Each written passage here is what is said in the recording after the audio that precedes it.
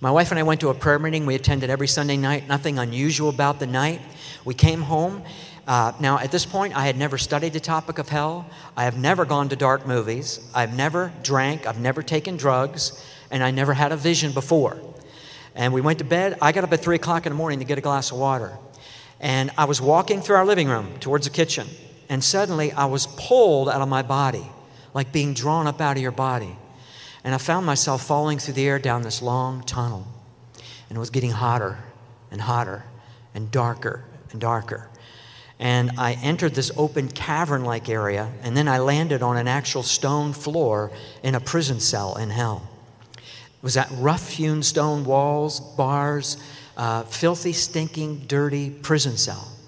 But see, Isaiah 24:22 says, "And they shall be gathered together as prisoners are gathered in the pit, and shall be shut up in the prison." Proverbs 7:27 mentions going down to hell, to the chambers of death. The word chambers means inner rooms. Job 17:16 says, "They shall go down to the bars of the pit." Jonah 2:6, "The earth with her bars was about me forever." The Tyndale, the New International Commentary, and many others point out that Jonah himself was at the gates of hell, and it was literal bars and gates. Well, that's where I first found myself. And the first thing I noticed was the intense heat.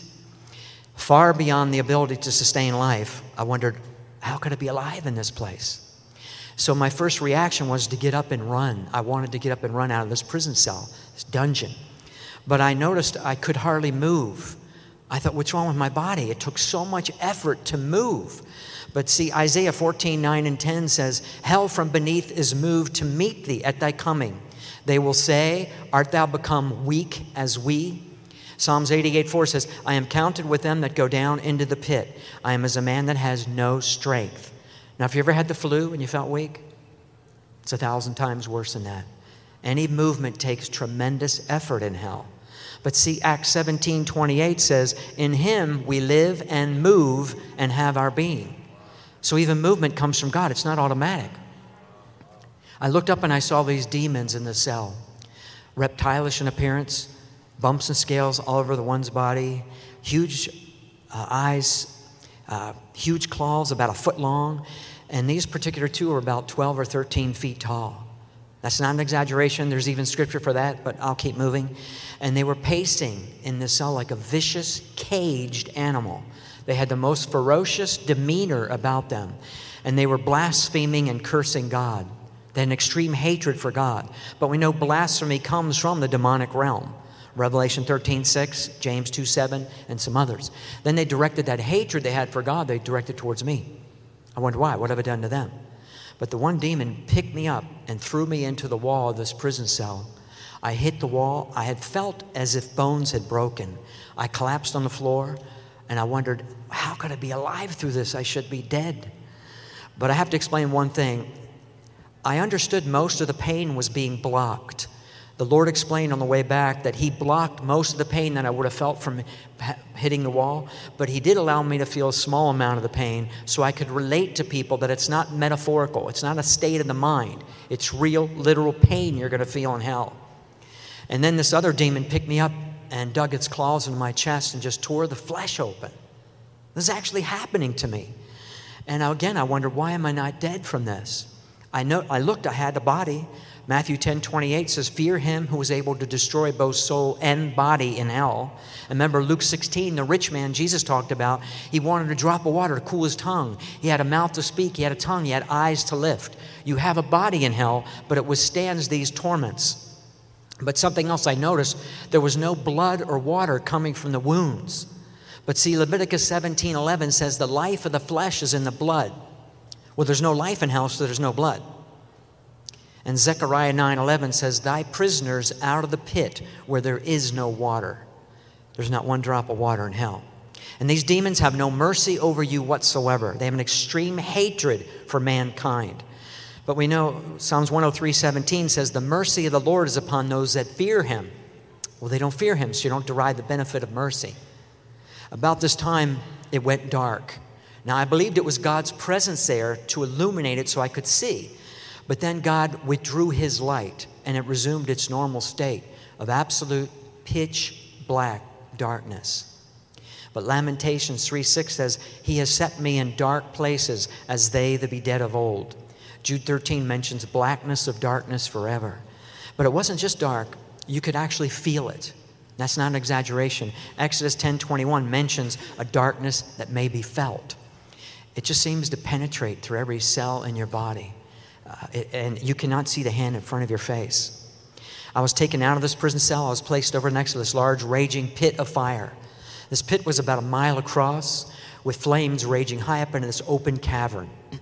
And it was not metaphorical or allegorical flames. It was real fire. I felt the heat. I saw the flames. But more importantly, it's what the Scripture says.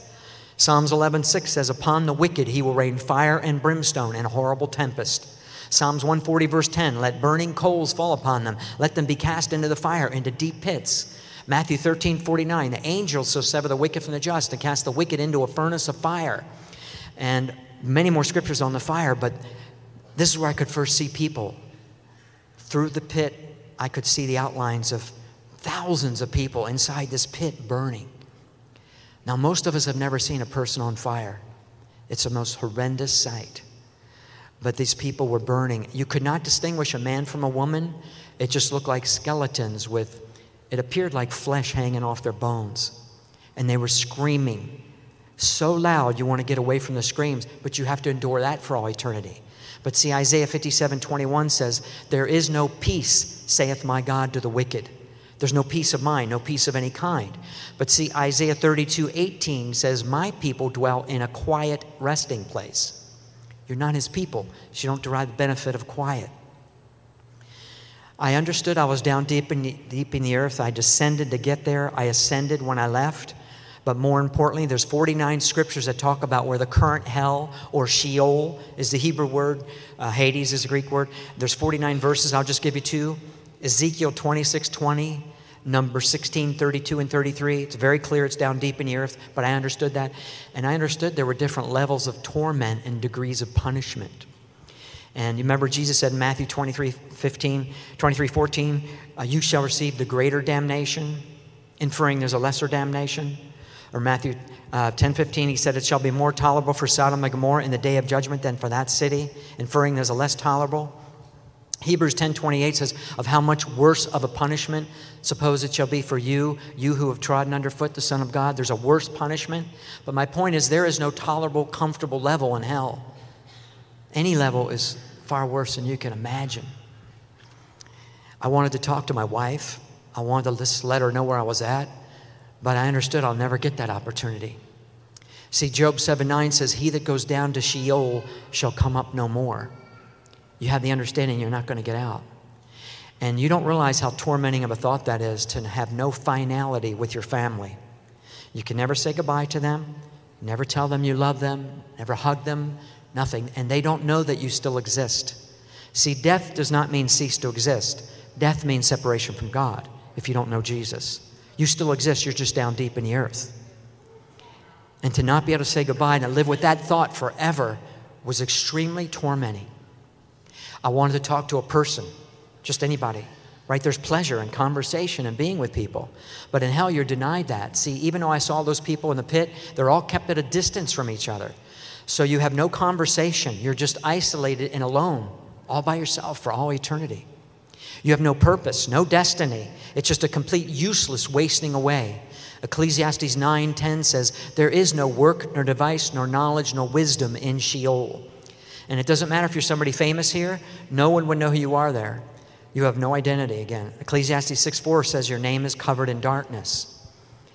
You're completely forgotten. Psalms 88:12, Isaiah 26:14, Deuteronomy 32:26. Many verses talk about being forgotten. And you don't realize even that's tormenting, because nobody up on the earth has given you a thought. Right? You don't think about people in hell, do you? No. Nobody does. Even if you go to a funeral today, no matter what the religion, it's usually stated, well, they've gone to a better place. But that's not the case. Jesus said in Matthew 7, many are going to hell and few are going to heaven. It's a place of confusion. Jeremiah 20:11, Isaiah 45:16 mention everlasting confusion. Job 10:22, a land without any order. You know how we like things in order in life, right? Because we serve a God of order. Well, hell is the antithesis. Hectic, chaos, confusion. Nothing makes any sense in hell. The stench is the most foul, putrid, disgusting odors, worse than any open sewer you have ever smelled. And remember, Jesus rebuked the foul spirits. Demons have a disgusting, foul odor to them, but also the smell of rotting corpses, rotting flesh. And there's scripture for this too, but I'll keep moving there. There's also, you're breathing in sulfur. And if you go to Hawaii to the volcano, they have signs posted where you cannot go past a certain point because the toxicity of the sulfur coming up, it will kill you. It's called sulfur dioxide. It's toxic to breathe. Well, sulfur is just another word for brimstone. So you're breathing in this foul, putrid, disgusting air that you don't want to breathe.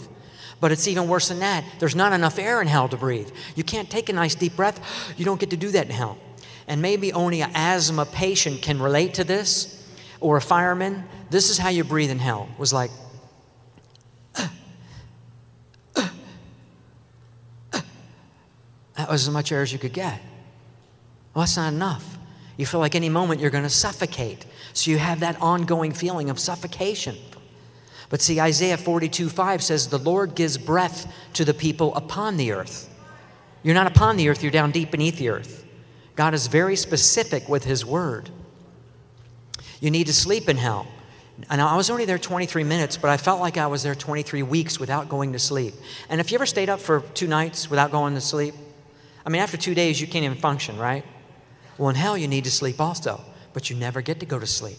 But see, Revelation 14:10 and 11 says, and they shall be tormented with fire and brimstone in the presence of the Lamb and in the presence of the holy angels. And the smoke of their torment ascends up forever and ever, and they have no rest day nor night. Now that primarily means no rest from the torment, but no rest of any kind, because Isaiah 57:20 says the wicked are like the troubled sea that cannot rest. You know, the sea is always moving. Well, you can't rest in hell either. But see, rest is a blessing from God. Psalms 127:2 said, the Lord gives His beloved sleep. You're not His beloved. I was standing next to this big pit of fire, and demons were shoving people back in, and people were burning. It was hideous to see people burning like this.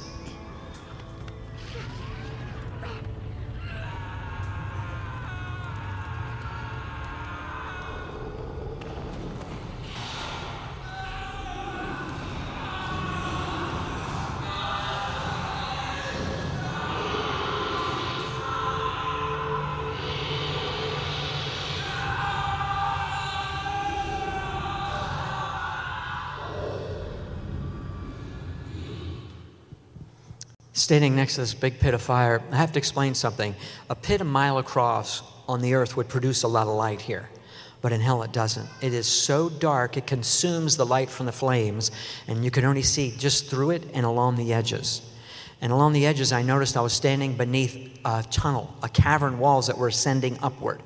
And all along the cavern walls were demons of all different sizes and shapes, twisted, deformed, grotesque, hideous-looking creatures, no symmetry to their bodies. One leg bigger than the other, one arm shorter than the other, everything twisted and deformed. And some were only 2 and 3 feet tall, some were 12 and 13 feet tall. And there were snakes crawling all over everything. And then I noticed I was standing on a bed of maggots. And maggots were crawling all over everybody and everything. But remember, Jesus said, where their worm dies not. And He used the word maggot, if you look it up in the original, and He also personalized it by saying their worm.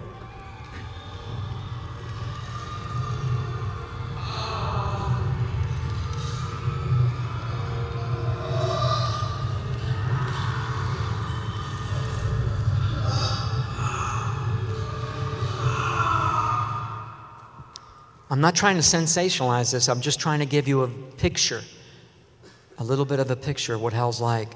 See, Isaiah 14:11 says, where the maggot will be spread under thee and the worm will cover thee. Look it up in the original, it's the word maggot. And I never realized this, but if a dead animal is being eaten by maggots, after the maggots consume the flesh, they die. I never realized that, but they will die after they consume the flesh. That's why Jesus said, where their worm dies not, because the flesh is never fully consumed in hell. So as Job 24:20 says, the maggot will feed sweetly on thee. Is that disgusting enough? You're hungry, you never get to eat. You have to endure that feeling for all eternity. You're thirsty. Remember the rich man wanted a drop of water to cool his tongue? Jesus mentioned in Luke 16. Well, if I was to give you one drop of water, that wouldn't suffice, would it? You wouldn't value one drop. But in hell you would. You'd do anything for that one drop that you'll never get. The fear that you experience in hell is so far beyond anything any of us have ever experienced. And the Bible says fear has torment. Well, let me share with you just something I went through so you can relate to the fear. I just want to get this across because we're comfortable here. And to live in a state of fear, absolute terror for all eternity is really tormenting. I used to surf a lot when I was a teenager. I was 17 years old surfing off Cocoa Beach, Florida. The guy next to me got his leg torn off. Blood all over the water. There were sharks everywhere. I got up on my 9-foot board and a shark passed by. He was longer than my board. And he came back and he bit my board in half. Now I was swimming in the water and there were tiger sharks. If you know anything about tiger sharks, they're vicious. They eat anything.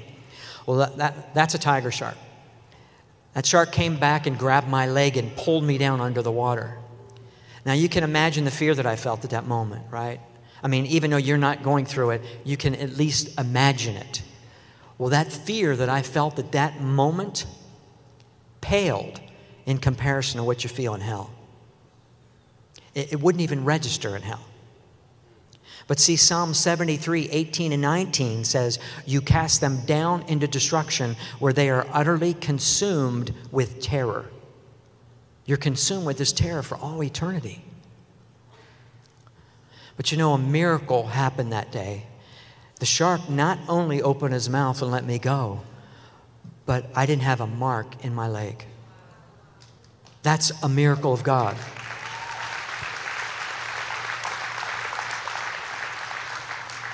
And I was not even a Christian then, but I got saved immediately after that.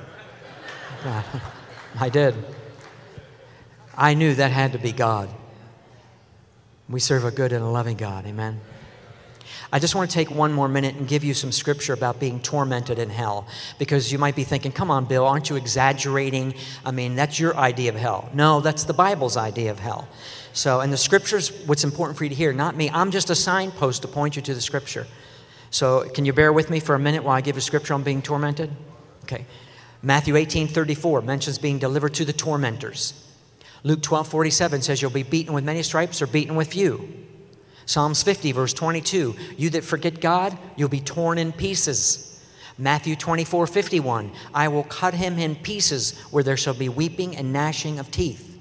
Psalms 116:3, the pains of Sheol have gotten hold upon me. I found trouble and sorrow. Amos 5:18 and 19, for what good is the day of the Lord to you, judgment day?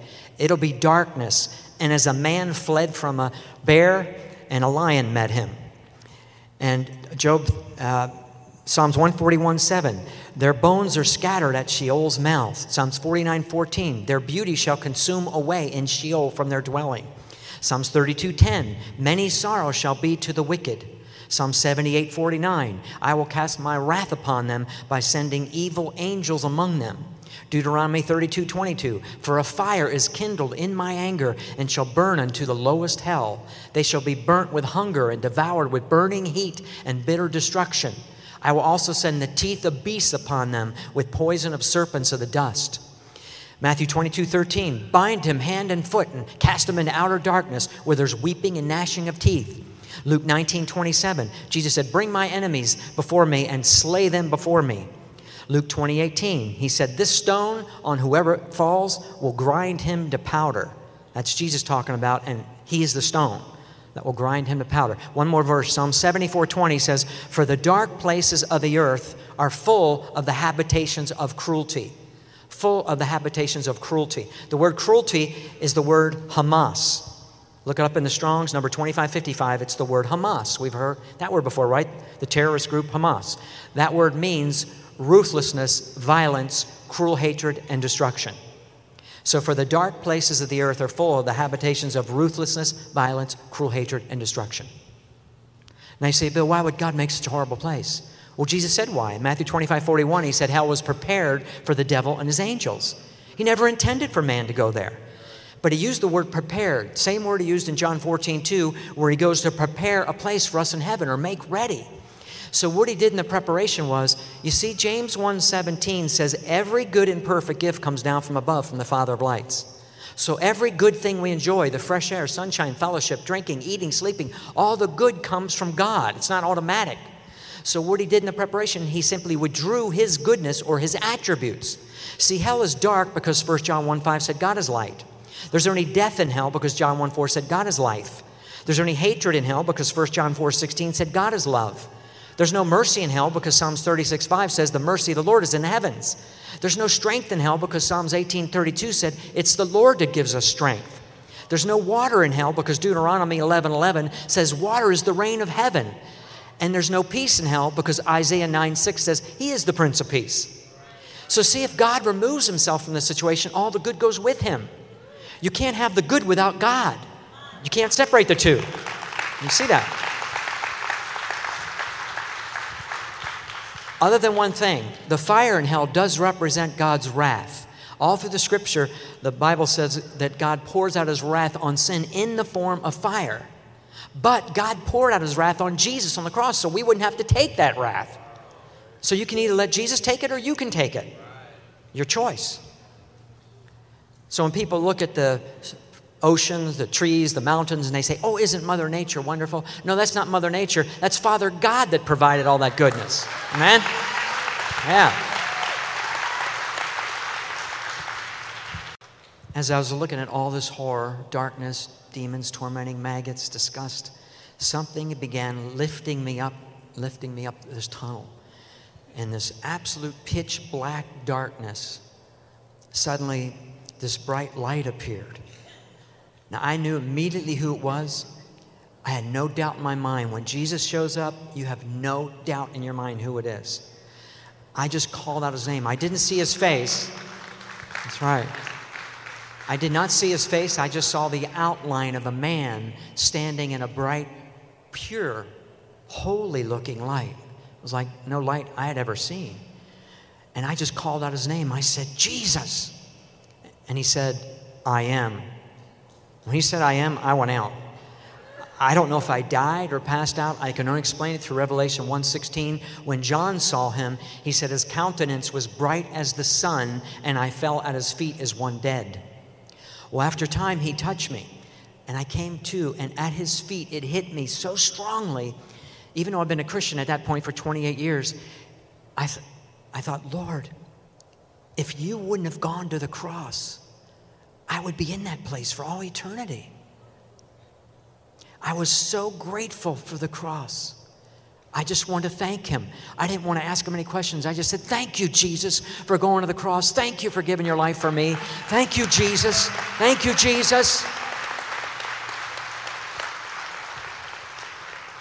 I didn't want to ask him a question, but after a time, thoughts started coming to my mind.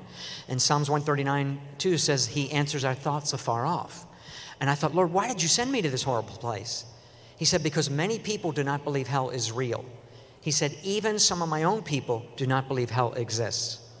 That statement surprised me. I thought all Christians believe in hell, but we have found out since many Christians believe in, like I said, annihilationism or universalism. That's a teaching that says everybody gets saved and everybody goes to heaven, or soul sleep. There's many false teachings. And the Lord wanted me to point people to the scriptures. Again, I'm just a signpost. Check out the scripture for yourself so you can avoid this horrible place. I said, Lord, why did those demons hate me so much? He said, because you're made in my image and they hate me. John 15:18, Jesus said in John 15:18, they hated me before they hated you. See, demons hate God, but they can't hurt him. But they can hurt his creation. That's why Jesus said in John 10:10, the thief comes to kill, steal, and destroy. But he said, I have come that you might have life and have it more abundantly. So we serve a good God. You know, the devil's the one that does the destruction, the evil, and the wickedness. But Jesus came that we'd have a blessed, good life. Thank God we serve a good and a loving God. Amen? That's right. I thought, Lord, I don't want to tell anybody about this experience. They're going to think I'm crazy. He said, it's not your job to convict their hearts. It's the Holy Spirit's. He said, you just go and tell them. I said, yes, sir, I'll go. But I have to admit, I complained for 7 years. Now, I only told my best friend, and he said, Bill, would you come to my Bible study and share it? And I said, no way. And well, he convinced me to do that 3 months later. And I thought, okay, I'll do this once. Well, it didn't work out so good, but I shared it, and it spread from there. We began getting invited all over the country, my wife and I. There was no book then, and so we traveled. We paid our own way. We never took one penny from anybody for 7 years. Then after that, the publisher came to us and asked me to write the book. So it was not something I was looking to self-promote. But I was happy to write the book because I placed in there over 150 verses, 250 verses in our second book, that everything I saw in hell was already in the Bible. So again, that's what's important for people to believe, the Word of God.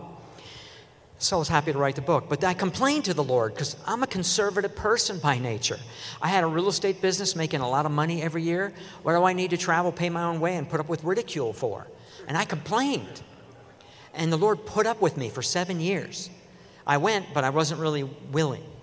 And he said, Bill, it's not about you being comfortable. It's about you being obedient.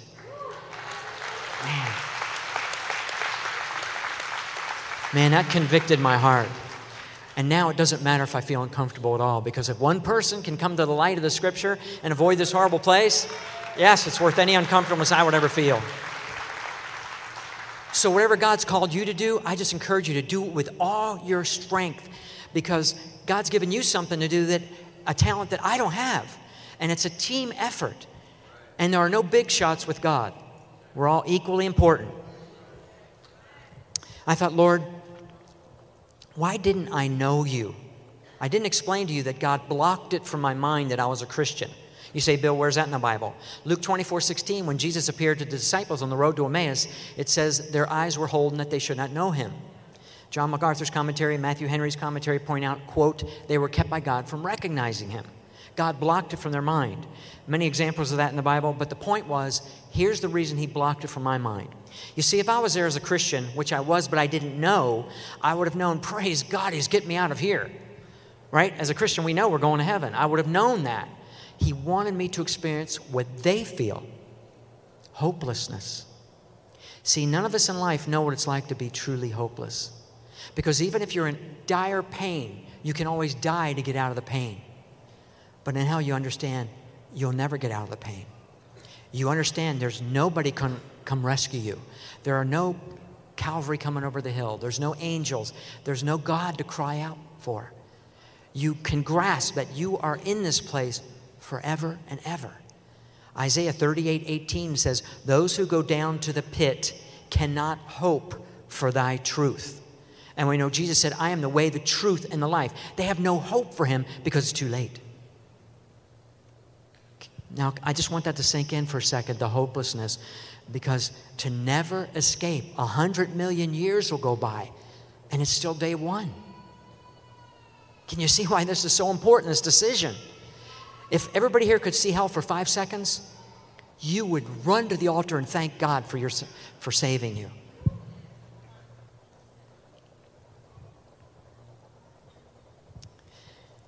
You might say, Bill, but how can this loving God? Well, I'm going to share one more thing first. We went above the earth in this whirlwind tunnel, and there's scripture for that, but the point is, as we came out of this tunnel, people were falling one after another, back down into hell. And the Lord allowed me to feel a piece of his heart, the anguish he feels for a soul falling into hell. I couldn't even stand to feel a piece of what the Lord feels, the sadness for a person going to hell. See, Ephesians 3:19 says, his love passes knowledge. He loves us far more than we are able to love our loved ones. And he loves every single person, doesn't want anybody to go to hell. And he wept. I said, Lord, stop. I don't want to even feel a little bit of what you're feeling. But he wanted me to remember that, the compassion and the love and what he feels for people. But he's entrusted us with the gospel to share so people wouldn't have to go there. But you might think, Bill, but how can this loving God send a good person to hell? Well, God doesn't send anybody to hell. I'll get to that in a minute. But the standard, good doesn't work for two reasons. See, your standard of good and God's are two different things. James 2:10 says if we offend his law in one point, we're guilty of all. If we lie once, Revelation 21:8 says all liars shall have their part in the lake of fire. If we steal one thing, 1 Corinthians 6:9 says no thief will inherit heaven. If we have one lustful thought, Jesus said that's the same as committing adultery, and no adulterer will inherit heaven. Well, that's just 3 of the 10 commandments. So if we're going to be judged by that standard of good, would we be guilty or innocent? We all be guilty.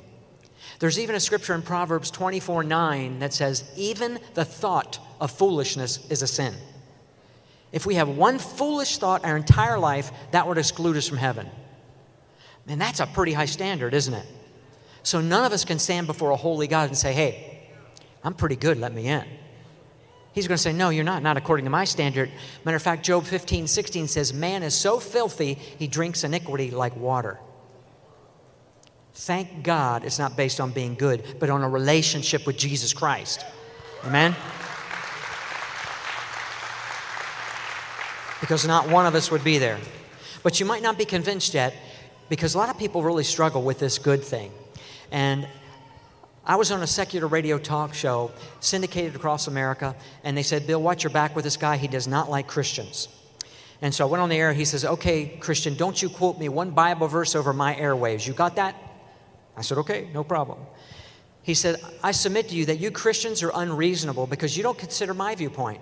He said, my viewpoint is just as valid as your Christian viewpoint, and I'm a good person, and I should be let into heaven. And if your God doesn't let me in, then he's actually guilty of a hate crime. So what do you got to say for yourself, Christian? Well, what do you say? You're live on the air. Well, God gave me an analogy, thank God, because I couldn't give scripture. I said, okay, you think you're a good person, you should be let into heaven. He goes, that's right. I said, okay, say you went and found the most expensive home in the country, knocked on their door, and said, excuse me, but I'm moving in with you because I'm a good person. What do you think the people would say? No, right? You have no relationship with them. I said, but you go through your whole life. You have nothing to do with God. You deny Jesus as a son of God, which he said is the only way to his house. Then at the end of your life, you have the nerve to come knock on his door, demand to live there because you're a good person. What does good have to do with it? You don't know him.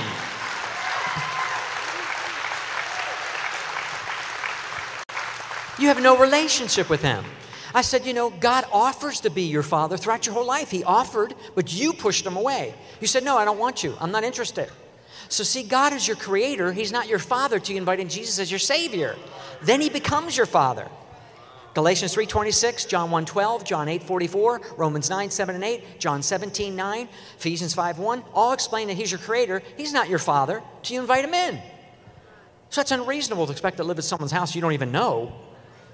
He says, well, you Christians are narrow-minded. You think you're the only ones that's right. And he says, I think all roads lead to heaven. That's what I think. I said, well, let me give you another analogy, which God gave me. Thank God. I said, say you invited me over to dinner to your home. And you said, Bill, I want you to go south on 405, turn right at Culver, go up the hill, you'll come to my house. But that's the only way to get to my house. And I say to you, you know what? I think I'm going to go north on the 405. I'm going to get off at Beach Boulevard because I think all roads lead to your house. That's what I think. Well, you're going to tell me, Bill, you're not going to get to my house. I'm trying to give you clear directions to my house. Well, the same thing. God gives us clear directions to his house. I think God knows where he lives. Right? That's not narrow-minded. That's specific. He's trying to get us to his house, not keep us out. See, people think God's up there arbitrarily saying, well, this one goes to heaven, this one goes to hell. It's not that way. All of us above the age of accountability are automatically on the road to hell. John 3:17 and 18 says we're condemned already because we're born in sin. Psalms 51:2. So that's different than being sent there. We're already going there. That's why Jesus came, was to plant a cross right in the middle of that road that we're all on. So all we have to do is look up to the cross, repent of our sin, and receive Jesus as our Lord and Savior, and he'll take us off that road. This went on for 10 more minutes with different analogies with this guy, but at the end, I got through to him a little bit. He didn't get saved, but I did get through to him. And thank God. But, you know, this is the clear directions to heaven. John 3:36 says, he that believes in the Son has everlasting life, but he that believes not on the Son shall not see life, but the wrath of God abides on him. You have to know the Son. How do you do that? Just 2 verses. Jesus said in Luke 13:3, unless a man repent, you shall all likewise perish. What does repent mean? Repent means to have a humble heart and admit, man, I'm a sinner. I can't save myself, but I'm willing to turn away from sin and follow Jesus. Now, on your own, you can't resist sin. But when you get born again, God gives you a new heart, a new nature, and He gives us the grace or the ability to stand against the sin. But right now, you just have to be willing to say, I want to turn away from sin. Lord, help me. I want to turn away and follow you. That's a repentive heart. Number 2, Romans 10:9 and 10 says, if we confess with our mouth the Lord Jesus and believe in our heart that God's raised Him from the dead, we shall be saved. You have to confess Him with your own mouth and believe it in your own heart. Jesus said in John 14:6, I am the way, the truth, and the life. No man comes unto the Father but by me. You want to live at His house? You do it His way. There's only one way. Now, if you say, Bill, I just don't believe that. Well, then I have a verse for you. Revelation 21:8 says, all unbelievers shall have their part in the lake of fire. There's the warning. He just told you, if you don't believe Jesus is the only way, you don't believe the Bible, then He said, your part will be in the lake of fire. Now you can see why Jesus said in Matthew 12:37, your own words will condemn you. See, you said, I don't believe the Bible. So God's not sending you to hell. Your own words condemn you to hell. He's provided a way out. It's not your sin that's sending you to hell. It's the rejection of the provision for your sin, Jesus Christ. Revelation 20:15 says, whosoever was not found written in the book of life was cast into the lake of fire. God actually has a book, and He's going to look to see if our name is in it. You know, just like when you go to a hotel, and if you have a reservation, they say, oh, your name's here. Yes. You don't have your name in it. They say, I'm sorry, your name's not here. Your name, God has a book. And the worst words you could ever hear would be for Him to say, your name's not in my book. Because you chose to push me away. And because I loved you, I gave you that free will to choose. I didn't make you a robot. I told you how to stay out of hell. I provided a way to heaven. I sent people across your path throughout your whole life.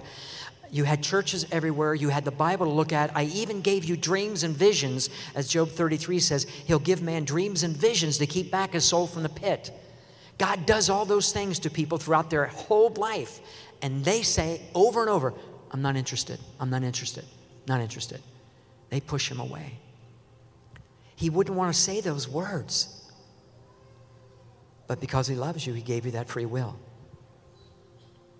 You know, when the Titanic set sail, there were all different walks of life on that ship, all different beliefs, all different religions, and 3 classes of people.